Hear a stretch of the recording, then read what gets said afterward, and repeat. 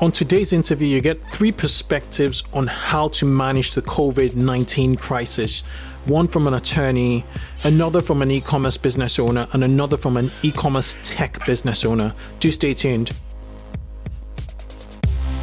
Retail and e-commerce have witnessed an unprecedented transformation in the last decade. The widespread adoption of mobile technology, social media, as well as the lowered cost of cloud-based technology have not only eroded the barriers to entry in retail, but has also led to the rapid rise and dominance of digital native product brands that sell directly to their customers.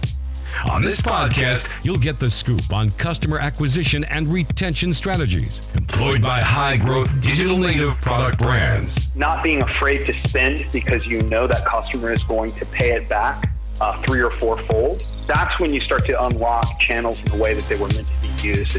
Listen to interviews with experts at the forefront of technology and innovation in digital retail. 3 years ago, they wouldn't have come to us because the macro trend of cloud, Wi-Fi, broadband availability, that was a real problem. Hear firsthand stories from founders of innovative direct-to-consumer brands. Although I was thinking about the competition, I was more thinking about how do I just build a freaking successful business? We focus on driving as much traffic as possible, converting that traffic, and then dumping money back into driving more traffic. These insights will help you consistently 2x growth in specific areas of your direct-to-consumer brand.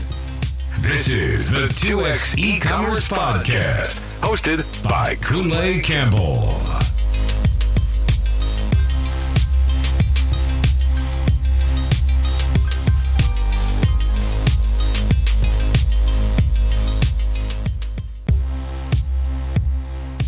What do sophisticated direct-to-consumer brands like Colourpop, Hawkberry, and Custom Ink all have in common?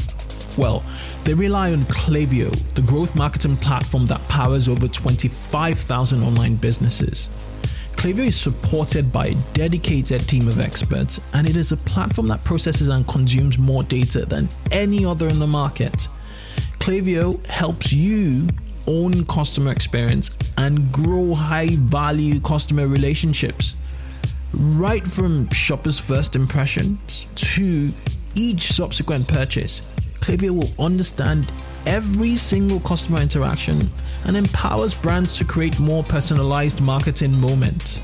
When you have a 360 view on customers, the growth possibilities are endless. Visit klaviyo.com/2x to get Klaviyo's holiday planning guide.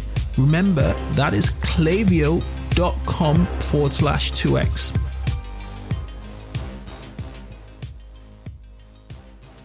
Hello, everybody. Welcome to the 2X e-commerce podcast show. So what you're about to listen to for today is an expert panel. It's going to be the first of a few expert panels I'm going to be running, going forward. The objective of this episode is to get different perspectives on how to handle the COVID-19 crisis or the coronavirus issue right now, which is very likely affecting your business negatively or positively. If you are, selling essentials, whether it's, antiseptic, liquids, whether it's protection gear, medical protection gear, it might be a really, really active time for you, and you might be having supply chain issues. If you are, selling non-essentials, like, you're in fashion and apparel, it might be a really slow point in time for you.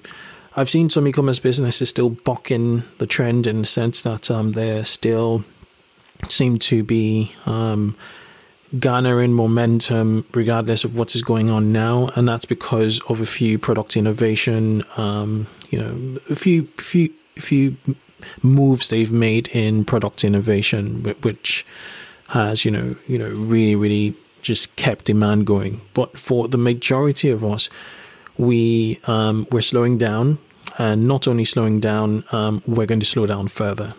So how do we take care of our staff? How do we take care of our warehouses? How do we take care of our suppliers? How do we take care of our expenses? And how do we move forward and forge things forward? That's the objective of this series. This is not going to be the only episode around COVID. I'm going to be very empathetic as to what I put on the podcast. So rather than giving you recordings I've made a few weeks ago, I would try and record and push out within 24 hours, within a 48-hour period. So what you listen to is fresh, it's updated, and you can, just stay abreast with the situation. It's pretty much very similar on both sides of the Atlantic right now. Italy, Spain are a lot more severe, but at the end of the day, we're all headed towards one direction, and we expect the government, we expect the business community to come together really to allow us, forge ahead. So this interview, I had 3 people in, and one runs, I think, one of the biggest, categories in Amazon. Like they run a store on Amazon, a family business. It's part of the family business. Another is an attorney. I've listened to his webinars, around, COVID-19. He is really versatile in the industry, and he talks about planning his focus. And the third is an e-commerce AI, developer who runs software, and he has a number of e-commerce clients. So they give us perspectives on what's going on. I will be running other episodes around supply chain. I would be talking specifically to a huge Amazon seller who seems to, be doing what is right now, as he's bringing in, medical equipment from, China. He's bringing in, hand sanitizers, not just that. Even testing, I think is actually bringing in, test kits. So that's going to be coming in a few days, but enjoy this episode. Give me feedback. As usual, join the Facebook group. And, just brace yourselves. Best of luck and keep safe. Do keep safe, folks. Hi, guys. Welcome to the 2X eCommerce podcast show. I'm Kunle, your host. And, this is the podcast. We talk about growth and all, but we're living in interesting times now. And this is a very special episode. If you noticed last week, I didn't really want to push out an episode. And I just wanted to see how events were going to unfold. On today's episode, I have with me specific experts in e-commerce, and we're going and subsequently throughout this week, I'm going to get a few other experts coming in on the show. Some of them would give us a perspective from the Chinese, what the Chinese have do. People are very connected to China. But today I want to get an understanding of business impact. So if you're selling on Amazon, if you're running a full-fledged e-commerce operation, selling direct to consumer, what should you, let me get the mic here, what should you really brace yourself up for it over the next couple of weeks? So today I'm joined by Arthur. Arthur is create apps and software for e-commerce from an AI perspective. Andrew has been on the show. They run his family runs a huge Amazon business, one of the biggest in the HVAC space on Amazon. We're talking about hundreds of thousands of SKUs, if I'm not mistaken. And then John's an attorney. I attended one of his webinars, and who was talking about the business preparation for in the midst of COVID. So without further ado, I'd like to welcome all you three to this panel. Welcome. You're happy to be here. Okay, fantastic. Thanks for having us. Fantastic. Could you guys take a few seconds to introduce yourselves? I'm just going to start out with Arthur, please. Yep. So I'm a co-founder of Collab, Los Angeles-based venture studio that helps startups and businesses build technology using the benefits of AI and machine learning. Okay, interesting. Andrew? My name is Andrew Chernland. I'm with Chernland Products. We're the largest supplier to Amazon directly in the industrial space. Fantastic. And then John? Yes, I'm a shareholder with the law firm Baker Donaldson. I chair our global business team, and I focus my practice primarily in Asia with a focus on China and then also Europe, working with companies doing business either from or to those regions. And I also serve as the British honorary consul here in the United States. Super, super interesting. Thank you guys for making it. It was quite short notice and you all made it to this episode. So where do we start from? What should we brace ourselves up for?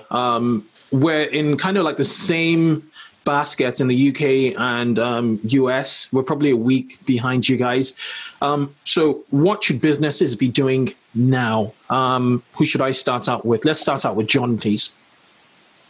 Yeah, sure. If you haven't already have a plan, a contingency plan for businesses, a business disruption like this virus is going to force, then you need to get one right now, because once the virus causes businesses to have to shut or reduce operations, it's kind of too late to plan at that moment. You need to be executing the plan. So my first recommendation is to plan as best you can, because it will be a significant disruption. Okay, interesting. On your thoughts, Andrew? We're in a little bit of a challenging situation because our main the main thing that we provide Amazon is pick, pack, and shipping. I mean, we run a warehouse, so unlike traditional e-commerce companies that you can work from remotely very easily, really our strength is our handling of product. I mean, we have 40 employees. All they do is manufacturing, assembly, and and shipping. And so we do have things in place for other difficult situations. In Minnesota, where I'm at, and in the northern part of the country, it's usually related to like snow emergencies and things like that. So what we're doing is we're kind of taking it day by day and relying on the experts to figure out how to handle this situation. Is your warehouse running in full capacity right now? Yes, it is. Oh, wow. I would say the main thing that we're keeping in mind is we have 50 employees. We have a 100,000 square foot facility. It's quite a bit less dense than even most people's homes. Yeah. So we're a little bit different than a bar and a restaurant, and we have very, very little interaction. In fact, the closest thing we have an interaction is delivery drivers, and I found out that FedEx doesn't require signatures. In fact, the driver is supposed to put CV19 as the signature to show that that the driver is not getting a signature because of the coronavirus. So there are our partners and things like that we're taking steps to, I guess, disinfect people before they come into our facility. But for the most part, we're taking it day by day, and as I speak right now, we are running with normal capacity. Wow. And would you say this is a situation across other warehouses? Are you do you have an extra? Is this special case having 100,000 square foot warehouse? What about smaller warehouses? Do you think they're going to have an issue? Well, everything that I hear so far is really related to exposure and density. So they are in my area encouraging bars and restaurants where we have a lot more people coming in and coming out and a lot more density per square foot to avoid that. I mean, it's hard to be at a bar or restaurant where people are not arm's length away. But where we're at, we have individual offices for everybody in the office, so they can close their door, and they probably have 200 square feet. That is just for their space. And in the factory, most people are not interacting with each other in any major way. And so I guess my personal view at this point is that compared to people in their day-to-day existence, they're not in any more contact than they normally would be if they weren't working. But what we're running into is the difficulty of work from home. No one can run our presses or some of our box making machines from their living room. It's just not an option. And so we will either have to shut down virtually completely or continue to operate as normal. And so what we will have some very, very difficult and significant decisions because there's no half measures in our business. So it'd be two extremes, really. Okay. Mm-hmm. Arthur, what brought what really caught my attention was a statement you made. You said, we have a vast portfolio of e-commerce businesses and early stage startups that are experiencing major issues right now, major issues right now. We're preparing them for the next shift. So what is this next shift? Yeah, so obviously when we're talking about the global impact, there will be a number of second and third order consequences that businesses are not really thinking about right now. And as with, us going to the gym and spending our time and feeling the pain, there comes the second order effect of us getting fit. And the same thing applies here. And in terms of all the supply chain disruptions and just the effects of social distancing, these things may bring the long-term results that we are not really talking about. Just from the consumer behavior, consumer demand, and how people buy stuff and how they expect the stuff to be delivered to them or packaged for them, or how they experience customer support or things like that. Interesting. So is that going to be for positive or negative? How do you see things panning out, and what kind of timelines are we looking at from social distancing and all of the changes that we're to expect? Yeah. So people have to understand that there's going to be a negative effect for sure, but there's going to be a lot of positive effect too. And the same way the social distancing is going to have long-term negative effects on retail and purchasing behavior, there will be some positive effect and positive opportunities when it comes to simply adjusting to a lot of people being bored at home. And, it's only that much that Netflix can supply us with in terms of the next 2 weeks. And there's going to be an immediate rush to have new type of experiences, have new type of, items being delivered, and just trying out new things while being at home. Interesting. Okay, let's go back to John. Can I add something? Can I add something to that? Because I agree with that. I agree with that, but I think, though, that's going to be a short term. My concern is, unlike, say, for example, in China, where you had some implicit export restrictions because the government was buying everything up, and or the inability to ship things out, so things were in China because that's where most of these things are made. They were able to supply that demand, and then also the government was providing significant support. I don't think we're going to see some of that support in our countries here. And so I believe, or I'm concerned, as this virus takes hold and more employees are sent home, laid off, businesses close, that they're not going to then have, you're going to see this surge in consumer demand, but then you're going to see a drop because people are going to be more concerned with, saving their cash, unless our government intervene. At least, that's what we're kind of modeling out a little bit, and that's some of the advice we're giving to our clients is to really start looking at this long term, and what will they do in the event that there is this decrease in demand. There's a word on people's bailout. So back in 2008, there was the banks bailout. But the thing was there were 5 major players, and there were lots of smaller consolidations. Banks like Lehman Brothers shut down, and there was that impact of giving them the funds. But now we're talking about so many industries: the airline industry, retail. There is no fix. What are your thoughts? What impact? How far does the government actually help? The retail, all industries, not just retail. Businesses are going to shut down from what I'm seeing.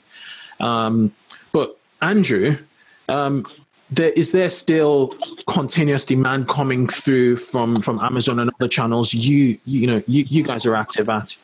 Yeah, so it's interesting. For the last several weeks until this week, until literally yesterday, our demand was probably higher than normal. We sell needs, not wants. And so, one thing that we've been particularly selling a lot of is we sell a lot of furnace filters, air filters, things like that. And so there's a lot of products that people still need, we sell a lot of them on a daily basis anyway, but people are particularly conscious of that right now because we don't sell very many, how would I say it? Discretionary consumer products. We haven't been hit dramatically at all. I do know that officially as of yesterday, though, across the board, Amazon has both either stopped purchase orders or limited purchase orders because they are trying to allow maximum capacity for medical supplies and health and wellness products. Basically, they've run out of paper towels and related products, and they have that coming in, and they don't want their receivers and other warehouse staff being bogged down shipping out, spatulas and stuffed animals when they should be receiving and shipping out these things. So until April 5th, they will be holding back orders for non-critical products and using their warehouse staff to do that. So that coincides with the big increase in hiring that you mentioned a little bit earlier. They're both trying to increase overall capacity.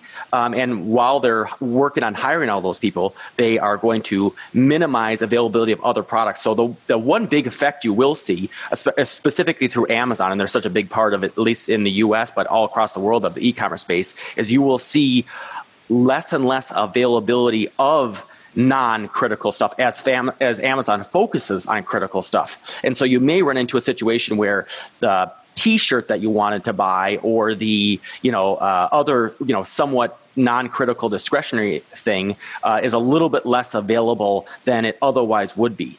And I guess it's also part of demand forecasting. No one's thinking about buying nice suits now or a T-shirt, as you said, and they need to fill their warehouses with what people need, not just from a business standpoint, but to do what is right now, which is the medical essentials. And filling it up with non-discretionary stuff would just not make any sense. And I suppose they might also be increasing their warehouse capacity. Who knows? But super interesting point about the purchase orders, just to limit, that flow. Well, yeah, they're basically, they are taking explicit steps that are outside of what the algorithm would tell them, because the algorithm just is not built for this sort of incident, right? But other than that, I do know that at least with our sales, for better or for worse, they have been relatively stable. I do think this is a situation where, for items that are somewhat discretionary, but not say a replacement pack of light bulbs or something like that. You don't need them in an immediate sense, but in the same way, they are relatively essential, at least compared to, a can of sardines or something like that may be discretionary. So for a lot of the stuff, if you're in a space where it's somewhat of a relatively standard good, I think that we won't see the same kind of decrease that you're seeing in more say upscale and discretionary products like luggage or something along those lines. Super interesting. Let's take this quick break to hear from our sponsors. Let's take a quick break to talk about screwing up. Accidents happen. Perhaps you installed an app that messed up your theme, or a CSV import completely messed up your product catalog. Common myth: cloud-based e-commerce platforms like Shopify and BigCommerce have automatic backup solutions you can use when something goes wrong with your store. This is simply untrue. They don't. Myth busted. So what do? You use Rewind. Rewind will protect Shopify and BigCommerce stores with automatic backups. Rewind should be the first app you install to protect your store against human error, misbehaving apps, or collaborators gone bad.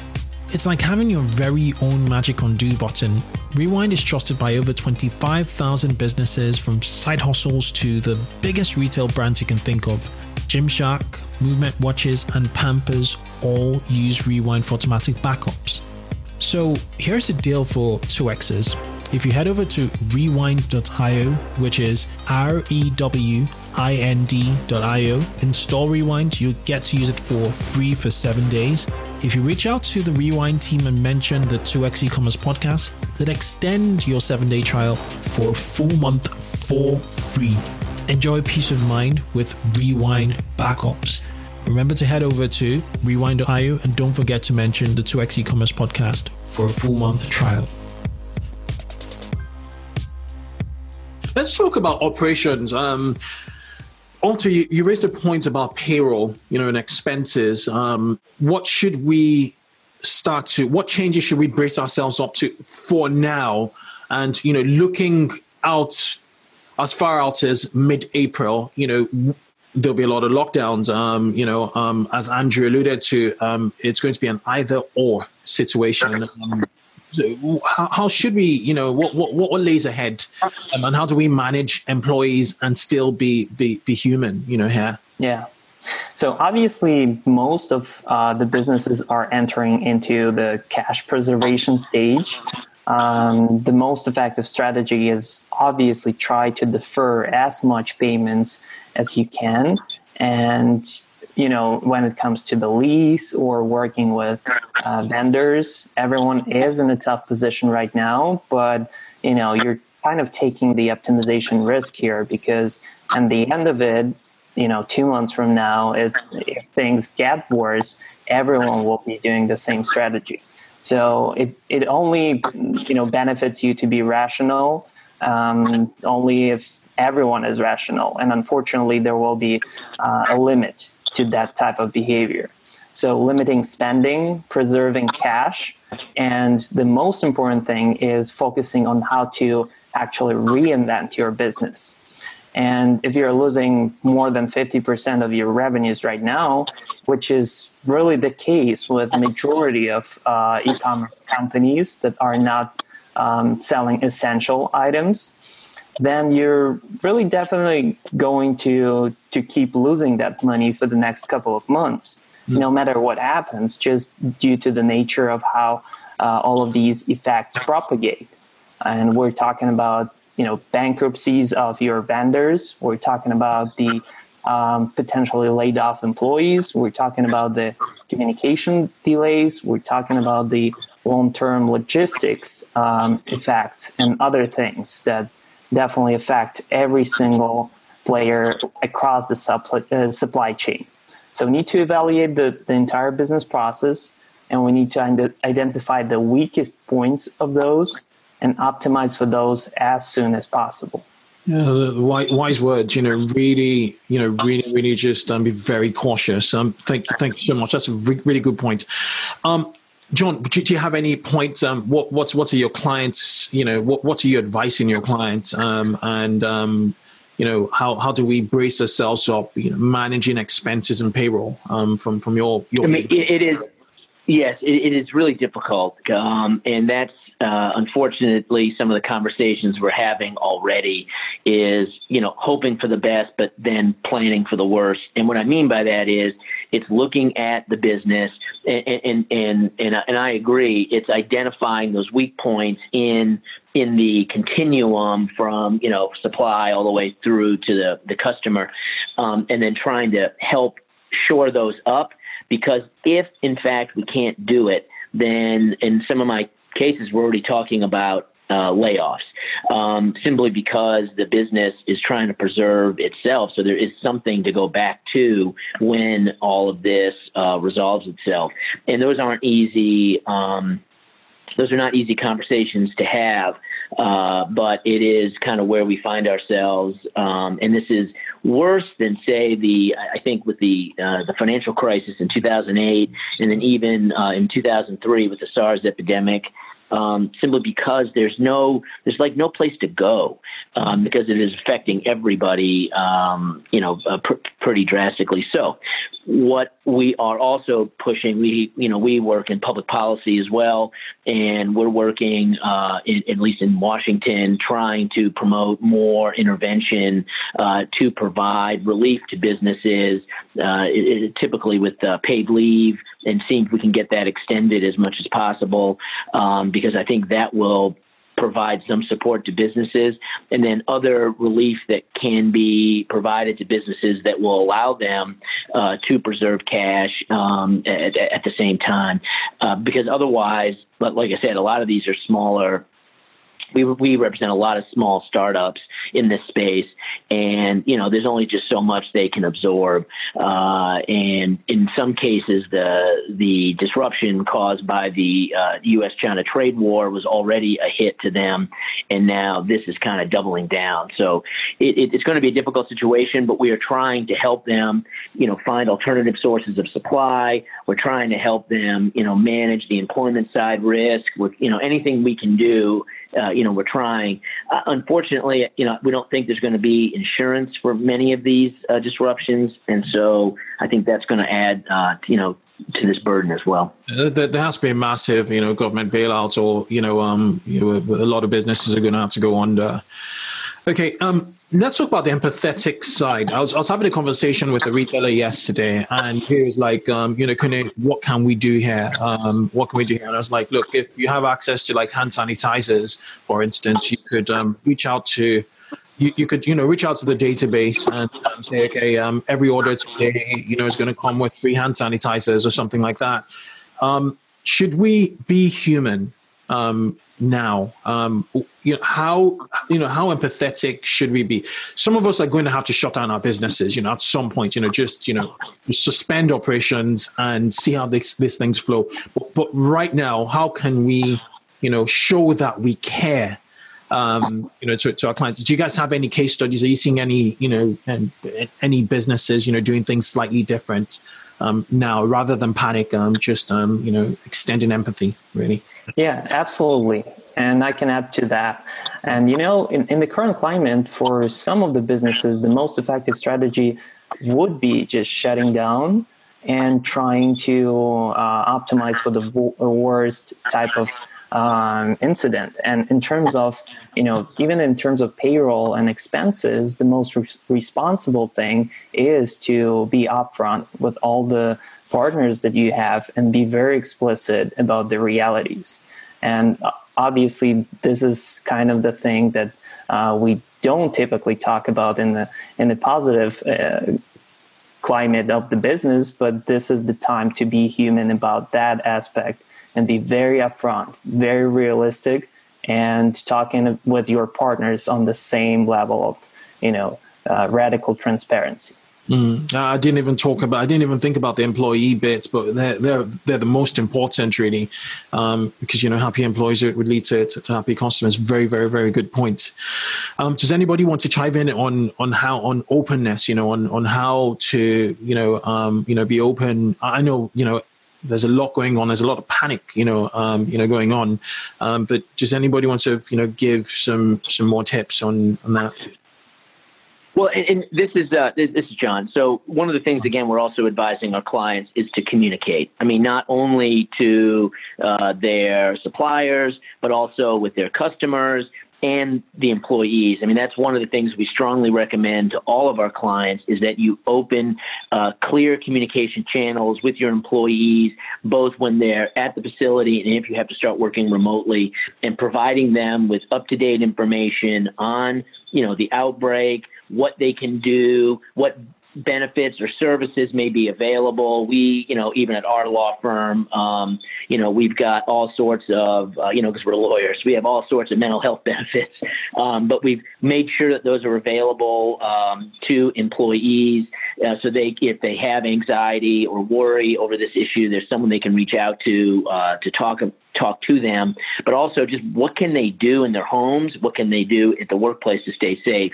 And then with our clients and their customers and suppliers, it's literally reaching out, and helping and offering to help where you can. What is going on in your area or your situation, and how can we all work together to make this work? Because it really is going to take all of us working together to be as successful as we can be. Unfortunately, I think sometimes we have contracts and we want to hold people to contracts. I just don't think this is one of those times where we should be focusing on just what my contract says.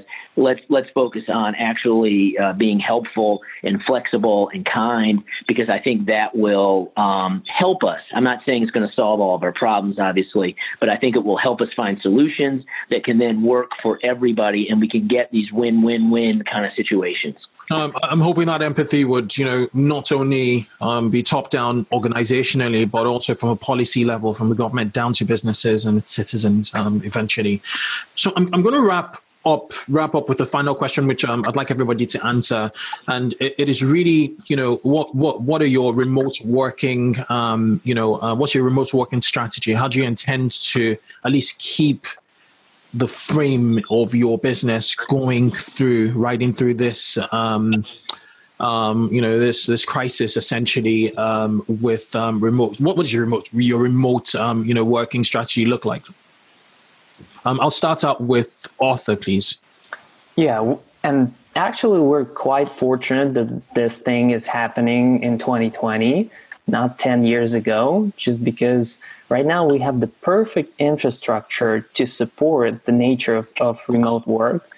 We have Slack, Trello, Asana, all kinds of tools. We have Zoom that we're talking through right now. Exactly. And it's kind of good that we're prepared for it, except we're trying to also experience the things that we've never experienced. And I believe there is a massive opportunity here to kind of show businesses like Zoom, Slack, and others and communicate to them, hey, we're struggling because, and this is exactly what we're missing. And as we approach different new businesses that are entering the nature of remote work, there is a lot of opportunity to both learn as a business how to use these tools efficiently, and also communicate about your needs too. Yeah, absolutely. And Slack's apparently Slack's the user experience in Slack is a bit slack right now, pardon the pun, but I hear because they've never experienced this volume of users at this point in time. But I hear their engineers are working on optimizing the platform. And exactly, because it was mostly tech tool. And now it's being used for no tech type of use cases. Exactly. It's fascinating. And it's starting to reveal, organizations that were holding back on, the remote working, strategy. There's some who have, I'm not going to mention names. They've had to, purchase laptops, in hundreds, and some of them have had to, increase the capacity for VPNs. It's incredible, what's going on out there. Andrew, I know it's an either or in your situation, but do you have any remote working, plans or infrastructure in place to keep the business going? Say, going forward over the next few weeks. Sure. Well, it's interesting. Your previous question about the empathy and the remote work in our situation kind of play one into the other. In the same way that there needs to be empathy for a lot of people that are able to work from home. For say the garbage men of the world that still have to go and pick up your garbage, otherwise new situations happen.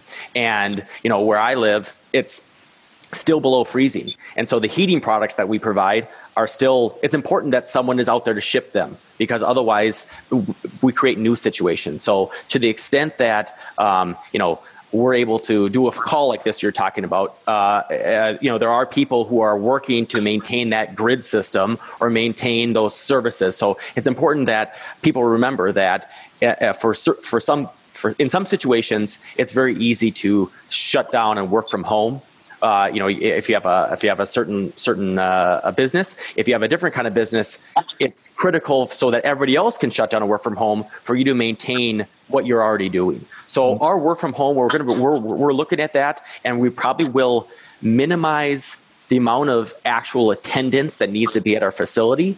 The fact of the matter is, realistically, if we shut down, we will likely have to continue paying employees for no productivity, and that will come out of our end. I mean, that's the reality of the situation. We'll still get fined by Amazon for not hitting ship dates. That's the reality and the risk that we're facing. What we're really trying to do right now is once the situation, if it does become a case where it truly would be irresponsible for us to continue operating, the reason that we want to operate as we are right now is so that we can, when that situation potentially presents itself, that we can be shut down as long as reasonably possible and not run into layoffs and things like that. In fact, we're interviewing 5 more people in the same vein as Amazon today for pick, pack, and shipping jobs. So at the same time that we need the most productivity, we could run into this very, very tricky situation. So I think just an overall understanding of all the background helps people know that, hey, as much as all people want to contribute to avoid any kind of spread, there are certain requirements in order for people to be able to do these kind of things. So we're like I said, we're taking it day by day, and we're actually having a discussion later today to figure out a more specific plan, especially for the rest of our workforce. And just the tricky part is for those that can work from home, there are a lot of people that realistically can't work from home, and we need to keep in mind that we need to take care of those people as well. Absolutely. So you keep the engine going for as much as you can to keep those reserves, so you can keep your staff, for as long as this holds through. Right. If we're going to have to shut down for a month, or 2 weeks, which we can do, I want to do that when in the most critical month, and not at this point. Like I said, it's where we're at specifically in our geographic location. I think. It will probably, unfortunately, get worse before it gets better. And so we want to make sure that, when that's critical or mandated by law for us to do such things, that we're in as good a position to be able to do that as well as we can. At what stages are things like in where you Minnesota? Yep. Minnesota. So we're in Minneapolis area. The city of Minneapolis has certain rules. We're outside of the city of Minneapolis technically. So I guess we're a suburb, and so we don't have any hard restrictions. They're shutting down things like schools and encouraging bars and restaurants. But as far as factories and other, I don't know of very many places that are doing work from home that couldn't do that on an ongoing basis anywhere, or don't have a policy in place already, because it's a person in front of their laptop 8 hours a day anyway. As far as actual places that have equipment that needs to be operating, things like that, I haven't heard of anybody shutting down in our immediate area. Interesting, thank you, John. Do you want to wrap things up? What's your remote working plan? Your company. Yeah, so, as a law firm, it's a little easier for us because the lawyers, for example, can do work from pretty much anywhere. We went to the cloud, many years ago, and so I work all over the world seamlessly.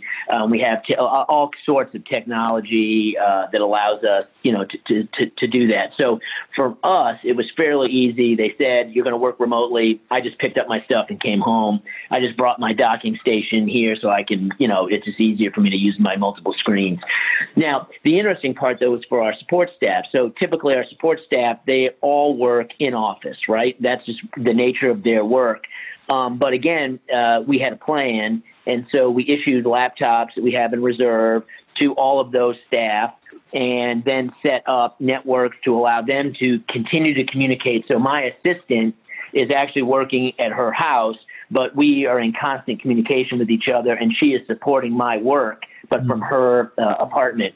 And so I think that's been really beneficial. In that they had this plan in place. We have a big disaster, more natural disasters than anything else, but practice. And so I think some of that bled into our own planning, and it's been really helpful for us because, like I said, the word came out fairly quickly, and that plan was put into place. And as far as I can tell, my workflow has not been impacted at all. And that's at the kind of the macro level of the firm. And then with my group in particular, I'm holding periodic conference calls, and then I'll do video calls with select groups of folks to see how they're doing, make sure that we're, supporting each other and making sure everyone gets the resources, that they need. Fascinating. What I gathered is Andrew's company, which is, an internet, company, it's eCommerce essentially, is heavily physically, dependent. And whereas you're in the legal part, where it's intellectual, and you can make that transition much quicker. They can't even make the transition, which is super interesting. Anyway, I'm going to wrap this. I just want to say thank you to everybody. Thank you, author Andrew, John, for turning up in such short notice. I appreciate it. Thank you. Stay healthy. Best of luck, everyone. Cheers. Best of luck. No, thank you. Thank you. Yeah, good luck, everyone.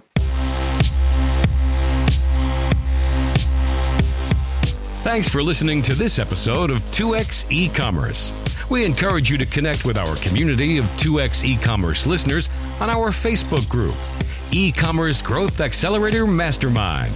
Just search for 2X eCommerce on Facebook to find it. Answer 3 questions and you'll be approved. Grab the show notes of this episode on our website, 2xecommerce.com. Finally, if you haven't already, give the show a review on your podcasting app. Catch you on the next show and keep growing.